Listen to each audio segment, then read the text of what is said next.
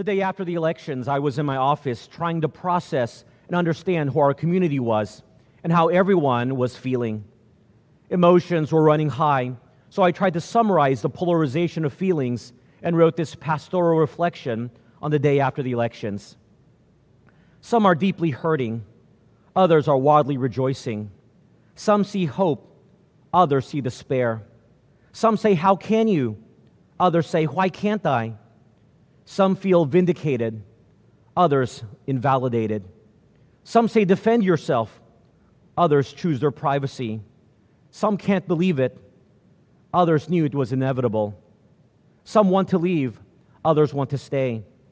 Some are fighting, others choose not to engage. Some really care, others couldn't care less.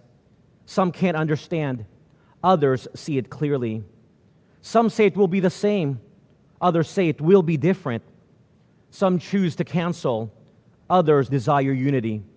Some want to protest, others say move on. Some are called ignorant, others are called elitist. Some say the past is the past, others say the past matters. Some can't forgive, others say we must. Some say the process worked, others say it needs to be fixed.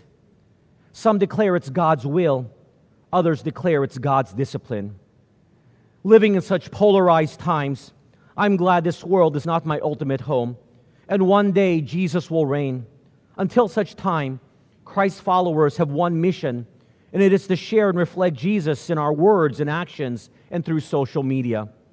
Amidst the differences of opinions, are we reflecting Christ's likeness? After posting my reflections on social media, most all of the responses were very positive. Apparently, my thoughts resonated with what they were feeling and had experienced, and they appreciated that I had put it into words. But it was no surprise that I received a few responses that said I didn't go far enough with empathizing with their plight, whether with the victor or the losers. I knew with emotions and feelings running very high, not everyone will be fully satisfied with what I wrote. But I put it out there because it's important to be involved in the political process as our responsibility as a Christian living in this world, and yet with a spiritual perspective. We can engage the secular community in the political process and be relevant without necessarily allowing politics to be a stumbling block for dissension and division. As David Clausen writes, Christian witness in the public square contributes transcendent values about morals and ethical issues. Christian withdrawal opens a moral vacuum susceptible to influences that pressure government to move outside the purview designated by God. Politics affects government, shapes society, and influences culture. Because of what the Bible teaches and the inevitability of its effect on our culture, Christians must care about politics. But now, after the elections, how then should we relate to the governing authorities that are currently in place or will soon be in place, especially if we don't like the leaders or we didn't vote for them?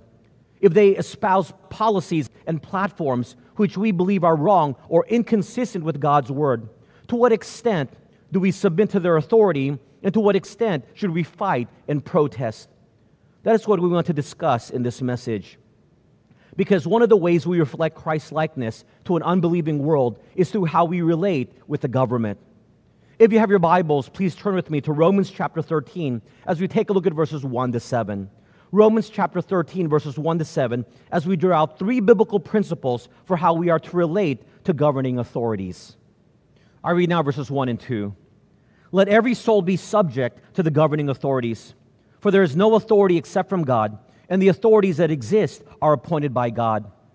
Therefore, whoever resists the authority resists the ordinance of God, and those who resist will bring judgment on themselves. It is clear from these two verses that every person is to submit themselves to the authority of the government, because the government's authority is derived from God, who has ultimate authority over all things as part of His sovereignty. Everyone means everyone, and no exception is made if you like the current leader or not, or if you voted for the person or not. We are to submit ourselves to the authority of the government. The Bible further tells us that the governing authorities are appointed by God, meaning they have come to power because God has allowed them to come to power. And with this truth, some may wonder, why God would appoint and allow evil and corrupt leaders to come to power. To answer this question, we need to understand something about God's sovereign will.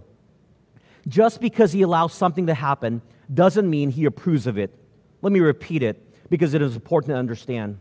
Just because God allows something isn't necessarily what He approves of.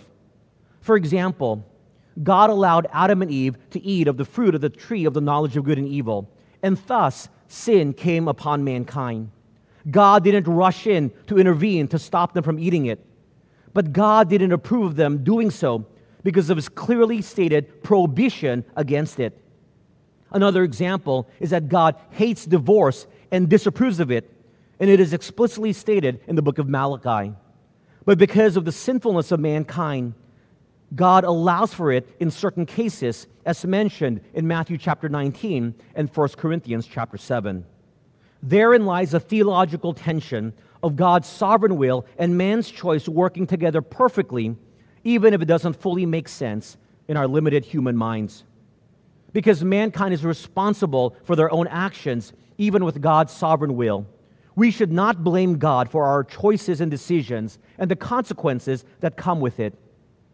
But we should also not say that someone must be God's approved choice, since He allows for him or her to be the leader. Therefore, the leader can do no wrong.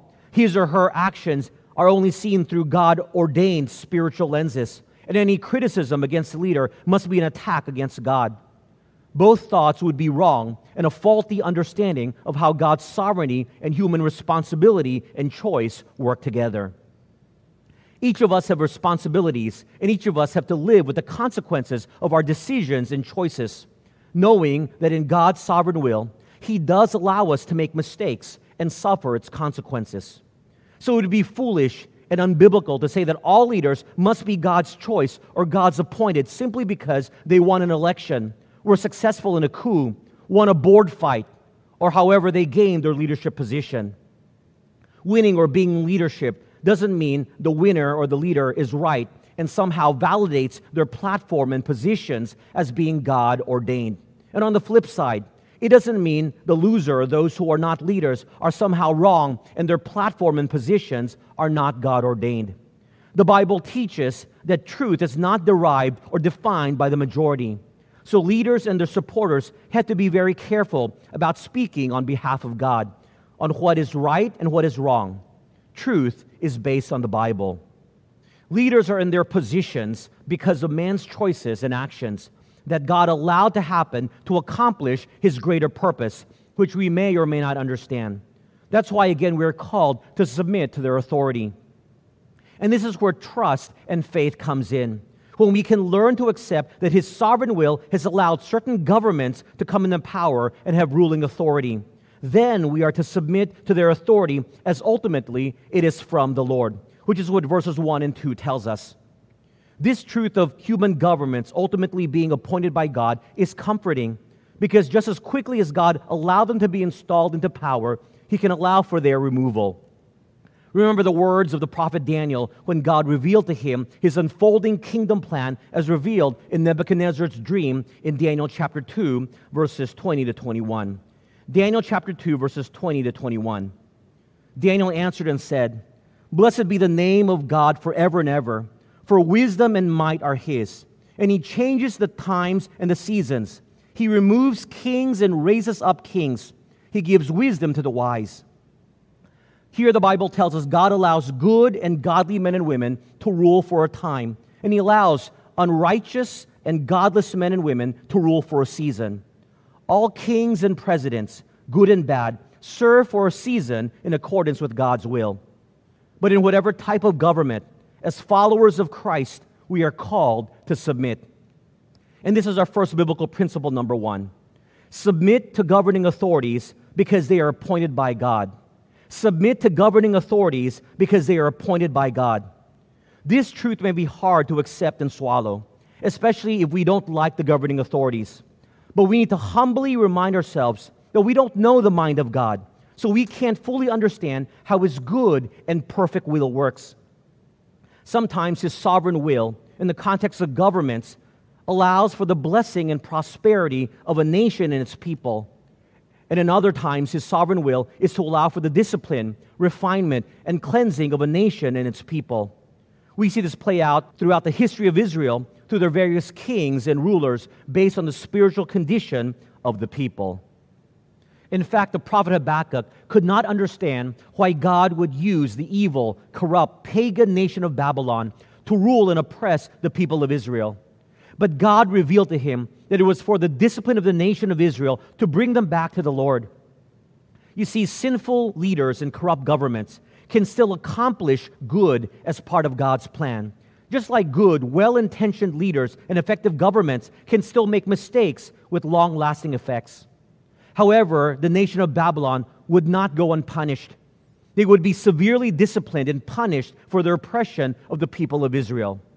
So know that the fair and perfect God of justice will make sure all people will answer for all of their actions, both Christians and non-Christians alike. The central verse for the book of Habakkuk is found in Habakkuk chapter 2, verse 4. Habakkuk chapter 2, verse 4 says this, "Behold the proud, his soul is not upright in him, but the just shall live by his faith." The just shall live by his faith. God was telling the prophet Habakkuk and all of us, you may not fully understand what is happening, but don't you worry. You just live by faith and trust that I know what I'm doing. Throughout the scriptures and history, godly men and women of faith have asked God why. Often the answer is not revealed. Only that God says, trust me as the sovereign, all-powerful God who sees all and knows all. I know what I'm doing. This is the very basic premise of the entire book of Job. In fact, some of the greatest leaders in history were people you didn't expect to be great leaders, like King David, Abraham Lincoln, or Ronald Reagan. And even the current leader of Ukraine, who was an actor with no political experience prior to his election as president, is now an inspiration to the world, standing up to Russia. This example is not meant to say that leaders don't need experience. We talked about the importance of experience in the first message of this series. I'm simply pointing out that when God allows a leader to be appointed, it can be for the blessing or discipline of a nation and its people. So every leader and governing authority are accomplishing the purpose that God wants them to do. That's why Romans chapter 8, verse 28 says this. Romans 8:28. "And we know that all things work together for good to those who love God, to those who are the called according to His purpose." God's sovereign plan is beyond the realm of our full understanding and comprehension. For example, if we were one of Jesus' followers when He was here on earth, it would not make sense why the sinless Jesus had to die. It would seem to us unfair that the corrupt religious leaders were able to bribe the Roman authorities and find false witnesses to have Jesus arrested, tried, and then crucified. They even succeeded in convincing the crowds in Jerusalem to choose to release the criminal Barabbas over the innocent Jesus. And yet, in God the Father's sovereign plan, this was the way it had to be, in order for Christ, the Son of God, to die for the sins of all mankind and provide salvation to all people of all generation. This is Romans chapter 8, verse 28 illustrated. Oh, there were many who could not understand and tried to fight it. People like Peter, who drew his sword and cut off a man's ear to prevent the arrest of Jesus. But Jesus knew the Father's divine purpose and submitted to it. His prayer at Gethsemane, "Not my will, but your will be done." In these sensitive times, I should also clarify that I am in no way justifying injustice, nor am I equating Jesus or Barabbas with any political leader. I'm simply making a point that God allows things to happen that is for our good, and it is often beyond our comprehension. I know that some wonder if prayers are even effective because they prayed earnestly, like never before, that a certain someone would be the leader.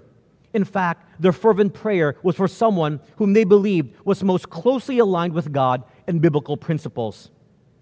But their prayers were not answered, and the leader they don't like is still in office, or the leader they think unqualified won the election. A few things to note. First, God is on no one side. God is on His own side, and we all are to align with Him and not to pull Him into alignment with our side and our position. Second, when we pray, do we follow the example of Jesus in Gethsemane and even in the Lord's sample prayer when He taught us how to pray? When we humbly submit in prayer, your will be done. Third, prayer doesn't mean individual decisions and choices don't have consequences.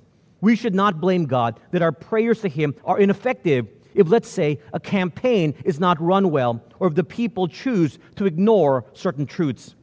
Prayers alone won't negate the effects of propaganda and fake news, especially if people are not willing to discern. A proper biblical understanding of prayer reminds us that our prayers are to express to God what is on our hearts and our heart's desire, and to acknowledge our submission to His good and perfect will, and then to humbly and gladly accept whatever is His reply, whether yes, no, or wait. It is spiritually immature to declare that prayers are useless simply if you don't get your way. In this way, your prayers are disrespectful demands of God, forgetting your place and His position. But the Lord knows your frustrations, disappointments, sadness, and even anger. But it is in the acceptance and recognition that God's sovereign plan is for our best, even when we don't fully understand it, that we will be at peace. The acknowledgement of God's sovereign will in approving the human means of choosing governments and leaders should encourage us to look up and be hopeful, recognizing that all is not lost. For there is someone who is in a higher authority and position that will make sure that His people are taken care of and leaders are held accountable. And if that requires removing a leader, then He can and will act on it. We see this most evidently in God's protection of the Jewish people throughout their history to ensure that they are not wiped off from the face of the earth by the Assyrians, the Babylonians, the Persians, the Greeks, the Romans, the Nazis, and in the future by the Antichrist in the future Great Tribulation. We should have hope and be encouraged that it is the Lord God who is the King of Kings and the Lord of Lords. Now, having established the principle that we are to submit to governing authorities because they are appointed by God, you may ask the question, what if the leaders don't govern well and the governing authorities tell us to do things against God and against the biblical principles found in the Scriptures? Remember, just because a leader or a government is appointed by God doesn't mean they only do what is right. It can do no wrong. Look with me at verses 3 to 5 of Romans chapter 13. For rulers are not a terror to good works, but to evil. Do you want to be unafraid of the authority? Do what is good, and you will have praise from the same.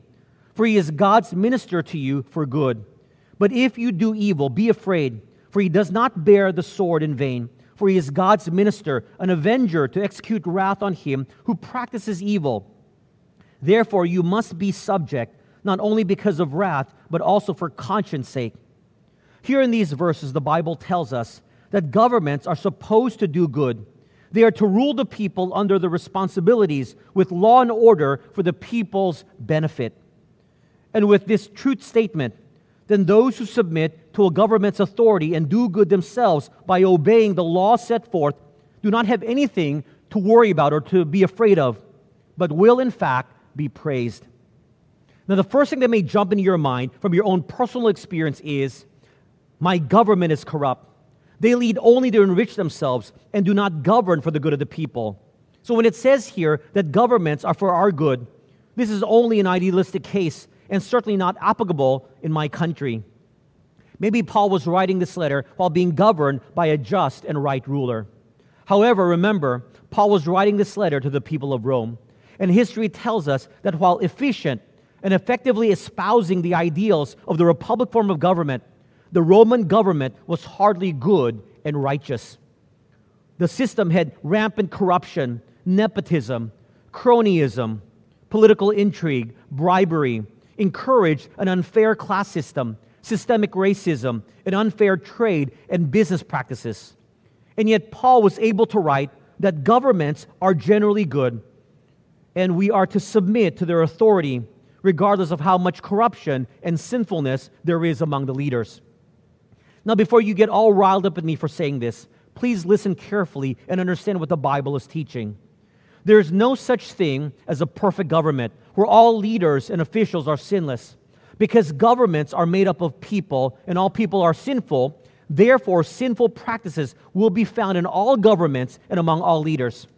This is true in the political world. This is true in the business world, in the educational world, and even in churches.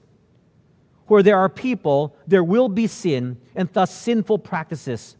Even the most righteous leaders can be tempted and corrupted, and no one is without sin. That's why, except for Jesus, almost every great leader or king in the Bible had a sinful act mentioned of them, like Adam, Job, Noah, Abraham, Jacob, Moses, David, Solomon, Elijah, Hezekiah, Josiah, Peter, Thomas, John, James, Paul, and so on. That's why in every government, there should be checks and balances, such as in our governmental system, with the executive, legislative, and judicial branches of government co-equal and independent, and used to keep an eye out on each other, not allowing one person to have unrestrained power. It was the Catholic John Dalberg Acton who famously remarked, "Power tends to corrupt, and absolute power corrupts absolutely. Great men are almost always bad men," which he wrote to a bishop in opposition to the doctrine of papal infallibility being argued as dogma in the First Vatican Council of 1869 to 1870. That's why any organization, from governments to businesses, schools, and even churches, must have accountability and checks and balances, because all people have a sin nature. Now, I realize some of you may be wondering, are there certain sins that leaders in government do that should disqualify them from leadership? Because you can think of some. And the answer is yes, there are. Just as there are qualifications for spiritual leaders in the church that if they fail to live up to them, would disqualify them from spiritual leadership. As the Bible sets forth qualifications for church leaders, the laws of each country define the qualifications needed for leaders of their own governments. Our country has an impeachment process by which to remove leaders if they do not meet those qualifications or commit sins that disqualify them from leadership. Commissions on elections set up rules by which candidates need to comply with in order to be eligible to run for office. Now, you may not always agree with their decisions, but they are governed by a set of qualifications codified into law. Therefore, it is the responsibility of each one of us to educate one another, to choose leaders that will make sure each of the branches of government maintain independence, to provide accountability, and to enforce judicial consequences for breaking the law. Now, we're not here to argue the merits of the law and how they are implemented both historically and in the present. And notice, it is also not a priority of the Apostle Paul to do so when he writes this letter to Christians in Rome against the backdrop of a very corrupt and sinful Roman government. Not a mention of the Roman government and its leaders and the many injustices they have done. In this case, silence does not mean approval, nor does it condone what has been done. Paul, writing under the inspiration of the Holy Spirit, has already addressed those issues by teaching the biblical principles that sets forth the standards of a holy God, and leaves it up to each Christian in how they are to apply those principles in their current settings. Just like in our church, we teach the biblical principles and leave the application of biblical truths to each believer to apply in their lives as they are convicted by the Holy Spirit. It is not the primary responsibility of the church, according to the Bible, to call out every leader in the world of politics, business, education, and in other places for their sins, because then I would simply read names every week, including perhaps maybe some of yours. God is the ultimate judge, and He has appointed governmental authorities, as imperfect as they are, to temporarily provide justice and judgment under the laws of the country. Since no government is perfect, but each government is appointed by God, then as terrible and inefficient a government is, it still does provide some law and order. And God is a God of order. Even those living under a dictatorship would rather live under that rule of law than in a failed state where there is no government. Just ask the people of Somalia, Yemen, Syria, and South Sudan. Verses 4 to 5 tell us that governments have the authority to exact judgment upon those who are doing evil. In fact, they have God's authority as His minister to avenge and dole out justice against those who do evil. Therefore, it is to our benefit to submit to the authority of the government and the nation's laws for our protection, lest we incur the punishment both from God and from men, according to these verses. Even as a God of grace and mercy, God is also a God of law and order. Here we can extrapolate our second biblical principle number 2. Pray for our leaders, as governments are God's channel for promoting good and maintaining order. Pray for our leaders, as governments are God's channel for promoting good and maintaining order. Now, while governments are supposed to punish evil and do good, what if they don't? Let's discuss 2 scenarios. The first scenario is, what if a leader or a government goes against what the Bible explicitly teaches and forces you to commit sin? And the second scenario is, what do you do with a leader or government that goes against what the Bible teaches, but you are not forced to participate in that sinful act? Let's consider these 2 scenarios. Scenario 1 is when the government forces you to go against what the Bible teaches, and in the process is forcing you to sin against God. In this case, you and I do not have to submit to the government and its leaders on that matter, and instead obey God. But we would have to be willing to suffer the consequences. In Acts chapter 5, when Peter and the apostles were put on trial and told not to preach about Jesus in direct conflict with the Great Commission, Peter's response in verse 29 of Acts chapter 5 is this: "But Peter and the other apostles answered and said, 'We ought to obey God rather than men.'" Peter proclaimed, "We're going to obey God first rather than men." It was the same for Daniel, who would not stop praying to the one true God, even though there was a Persian law that said you could not pray, and he chose the consequence of being thrown into the lion's den. Daniel's 3 friends also defied the edict of the Babylonian king Nebuchadnezzar and refused to bow down to a golden image, and were subsequently thrown into the fiery furnace. And remember the midwives in the book of Exodus, who did not do as the king of Egypt asked them to do and kill all male babies born to a Hebrew woman, as Exodus chapter 1 recounts. And it was because they feared God, the Bible notes of them. God's authority and commands always supersede that of any government and leader. You and I do not have to follow a leader or government official or even the authority of our own parents if we are forced to sin against God in our spirit-filled conscience. As Tom Constable writes, such was the position of some pastors in Nazi Germany during World War II, for example, who went to prison not for revolting against the government, but for speaking out against it. Another alternative might be to flee from the persecution of a hostile government, as Matthew chapter 10, verse 23 tells us. This is what the Huguenots who fled from France to England and the Puritans who fled from England to America did. And while verse 3 says you will be praised for doing good, it may not come from the evil government, but it will certainly come from the Lord and often by the world that sees it. Dietrich Bonhoeffer, a German Lutheran pastor, was known for a staunch resistance to the Nazi dictatorship, including vocal opposition to Hitler's euthanasia program and genocidal persecution of the Jews. He was arrested in April of 1943 by the Gestapo and hanged on April 9 of 1945 as the Nazi regime was collapsing. But his legacy was such that his life exerted great influence and inspiration for Christians across denominations and ideologies. That certainly is him being praised for doing what is right, as verse 3 indicates. Now, the second scenario is, what if the government goes against the Bible but doesn't force you to do it? For example, the government permits euthanasia, or what is known as mercy killing, but does not force it upon all those with terminal illnesses. In a case where the sin committed is optional, then we are to continue to submit to that governing authority. That means, for example, if there are some corrupt officials in the tax office and we have the option to sin or not, we are still to submit to their authority and pay the right taxes under the law, but are not to commit sin ourselves paying a bribe under the table. We should not break the law and thus sin to protest an unbiblical or ungodly practice that the government only permits but does not force. For example, destroying an abortion clinic or killing a doctor who performs abortions and thus committing murder does not justify your actions.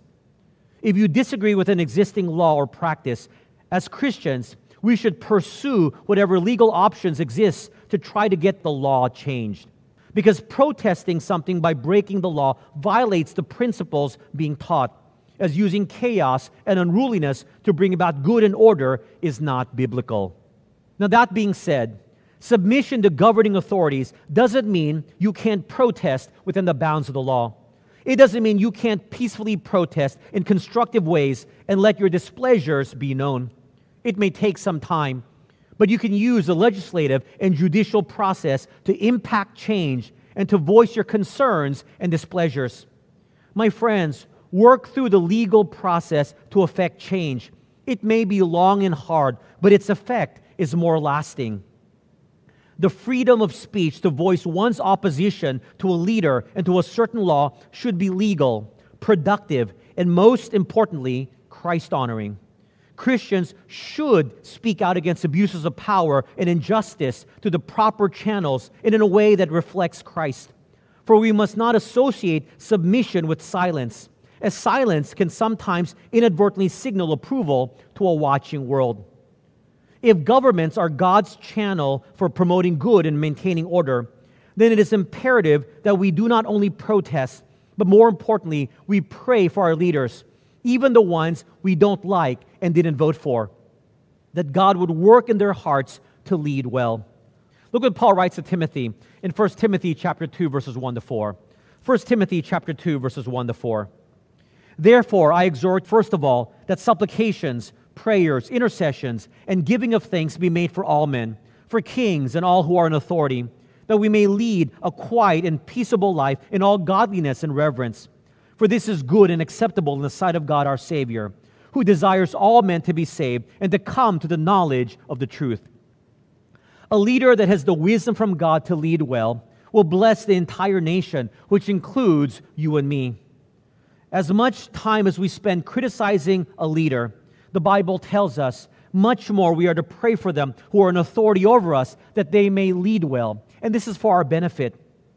I know it's hard to pray for your enemies and to pray for people you don't like, especially those in government. But it is a command here from God that we are to do so because they are appointed by God to maintain order and to promote good. Leaders do learn.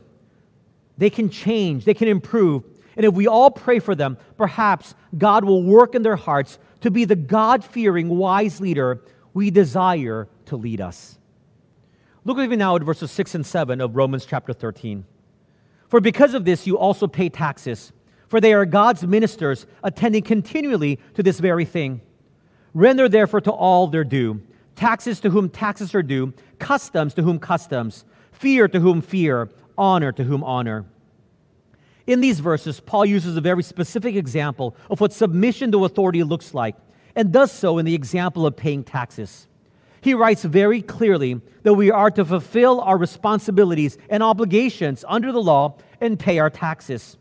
As taxes and customs are what supplies revenue to a government, we have a Christian obligation to fulfill this responsibility in order to keep the government functional. Again, the idea of governing authorities being appointed by God is stressed, as here government workers are described as God's ministers, and we're told in Luke chapter 10, verse 7, that we are to support God's servants. Even if the leaders or individuals in a government are corrupt and unworthy of being supported and given money, the government as a whole cannot be generalized as not deserving of our biblical responsibilities of paying taxes.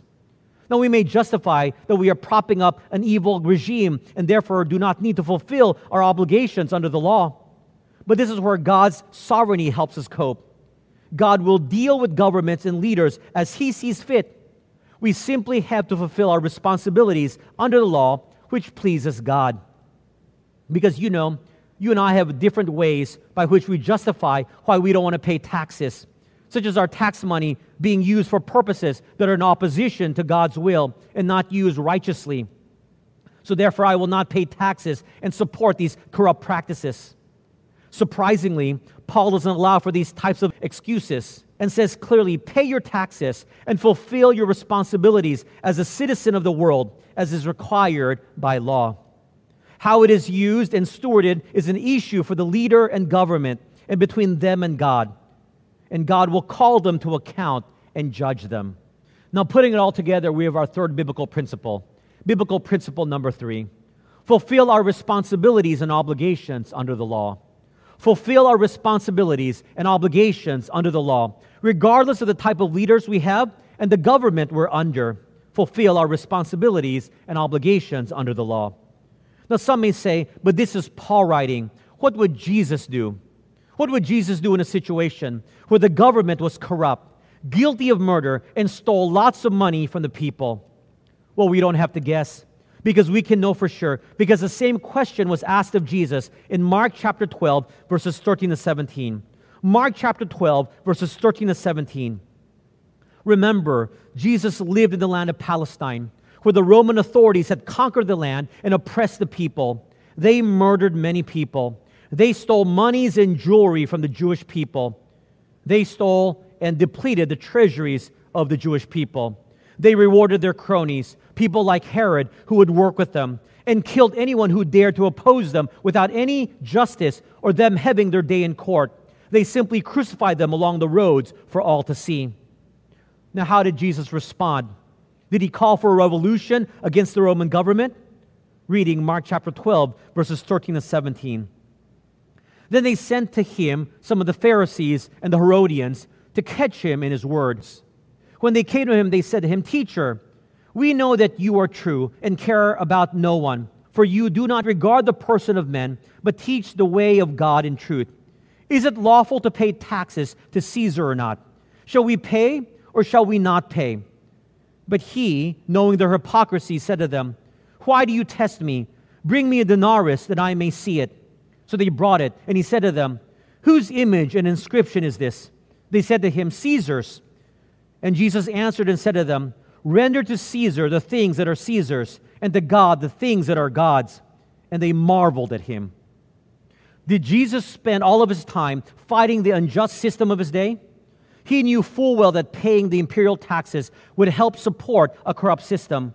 But his answer and actions should be ours. Jesus asked them to bring a Roman coin with a picture of Caesar engraved on it, and said, "Look whose picture is on that coin. Now fulfill your obligations to the Roman world in which you live, but also likewise fulfill your obligations to God."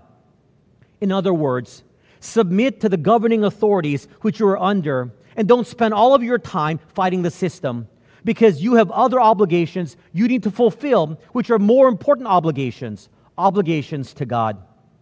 My friends, there must be balance.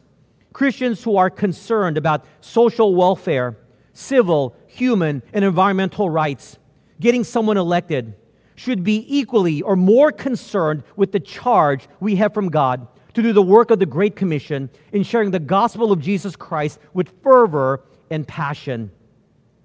Christians willing to go door to door to campaign for an elected official, post things on social media about your favorite leader, attend countless rallies, should have even more passion going door to door to tell people about Jesus, declaring publicly about your Christian faith on social media, and faithfully attending church. So by all means, show your displeasure with what you don't believe to be right according to the Bible, and do it through the proper legal processes if you must. But with our limited time each day and on earth, you and I know we have to pick our fights, because we can't fight for every injustice out there. First and foremost, as Christians, it should be our fight to make sure all of our friends and family, and even those we do not know, that they will hear the gospel message, which alone changes lives and brings about true justice and social reforms, as it begins correctly with the change in one's heart. Again, look at the words of Jesus in John chapter 18, verses 33 to 36. Then Pilate entered the praetorium again, called Jesus, and said to him, "Are you the king of the Jews?" Jesus answered him, "Are you speaking for yourself about this, or did others tell you this concerning me?" Pilate answered, "Am I a Jew? Your own nation and the chief priests have delivered you to me. What have you done?" Jesus answered, "My kingdom is not of this world. If my kingdom were of this world, my servants would fight, so that I should not be delivered to the Jews. But now my kingdom is not from here." In response to Pilate's question of whether Jesus was the king of the Jews or not, Jesus' reply was that his kingdom was not of this world. meaning Jesus was not planning on overthrowing the Roman occupiers, destroying the pagan Hellenistic culture, and setting up a kingdom at that present time. His was a bigger and better kingdom. And notice how Jesus added that if he was intent on overthrowing the Roman government and setting up a utopic land where everything was fair and just at that moment, that his followers would have fought back against the system. And he would have told the people to fight back against those who attacked him and those who falsely arrested him. But Jesus did not ask them to fight the government in non-legal ways to usurp their authority. Implied in Jesus' statement is his instruction for them to submit to their authority. And by doing so, they are submitting to God's sovereign will, which would lead to Jesus' death on the cross, but in the process gave salvation and eternal life to all people who would believe. My friends, there will never be a perfect and righteous kingdom until Jesus Christ establishes the future millennial kingdom when he will rule here on earth. So let's temper our emotions and passions if we don't like a leader or the government, and instead channel that same emotion and same passion to winning people to Jesus Christ and discipling them while fulfilling our responsibilities and obligations under the law to the glory of God and to serve as a witness to the unbelieving world. Finally, look at verses 11 and 12 with me of Romans chapter 13. And do this, knowing the time, that now it is high time to wake out of sleep. For now our salvation is nearer than when we first believed. The night is far spent, the day is at hand. Therefore let us cast off the works of darkness and let us put on the armor of light. Paul concludes this chapter by reminding us that whenever we get bogged down with the many fights of this life, remember that Jesus is coming soon, and we must give an account of our lives, even as Christians. What will we tell him we did with our time? What is it we fought for? What did we invest our energy, emotions, effort doing that counted for eternity? I know that everyone desires justice and truth, but with fake news and troll farms infiltrating social media, it is going to be harder to find time to fight all of it. Satan is the great deceiver, and he loves nothing more than causing division, and he's an expert in how to get people to turn on each other. He knows that fighting for perceived injustice will suck up all of your time, that you will no longer have time for spiritual things and turning people's perspective eternal. So Satan gives us a lot of temporary things to fight about, temporal things to fight about. Listen carefully. I'm not saying we should not fight for social injustice. I'm simply saying you and I have to weigh the time we have and make sure the gospel work is being done first. Even if someone gets a better, more comfortable life, even if reparations are made, and if justice is served, it will not save them eternally. They will still spend eternity in hell forever if they don't know Jesus Christ as their personal Savior. Jesus, Paul, the apostles, the early church all lived in the corrupt Roman world. Yet their singular focus was on the gospel message and its propagation. And through the changed lives of people, discipled to have a heavenly mindset, it naturally led to the changes in Roman culture and governmental institutions. Unity was such a central theme in Scripture that there was no canceling of people if they disagreed with you. The early church did not break fellowship over minor things, but sought to keep the unity because they were focused on reaching the world for Jesus Christ.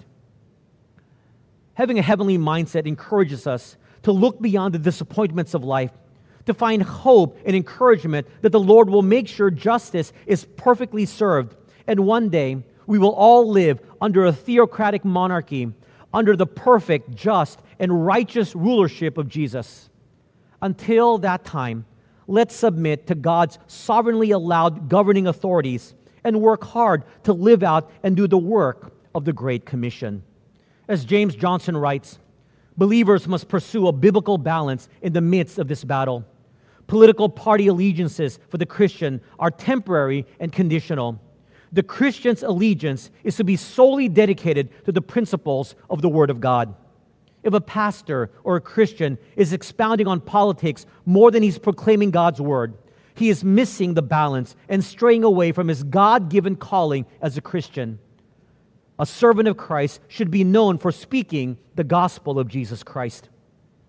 My friends, we live out the gospel of Jesus Christ by living out the truth of the Bible, in which it is taught that we are to, number one, Submit to governing authorities because they are appointed by God. Number 2, pray for our leaders, as governments are God's channel for promoting good and maintaining order. Number 3, fulfill our responsibilities and obligations under the law. May we all submit to how God desires for Christians to live in these times. Let's pray. Heavenly Father, thank you for your words. For many of us, these principles will be very hard to implement in our lives because we want our ways to be accomplished. But help us to pray always that not my will, but your will be done. Help us, Father, to live in such a way that the world sees that we humbly submit to the governments which you've appointed us to live under because we submit to your ultimate authority. Help us to speak up in the proper context when we see injustice and we see things that are not consistent with what you have taught in the Scriptures. But Lord, give us the wisdom and discernment always to make sure that we do things in a way that is holy and pleasing and that is Christ-honoring. Most of all, Father, I pray that the passions and emotions that we have will always be directed to fulfilling the Great Commission so that, Lord, when we see you face to face, we can give you an accounting of our lives and it will be a life well lived. Thank you, Lord, for your words. In Jesus' name we pray. Amen.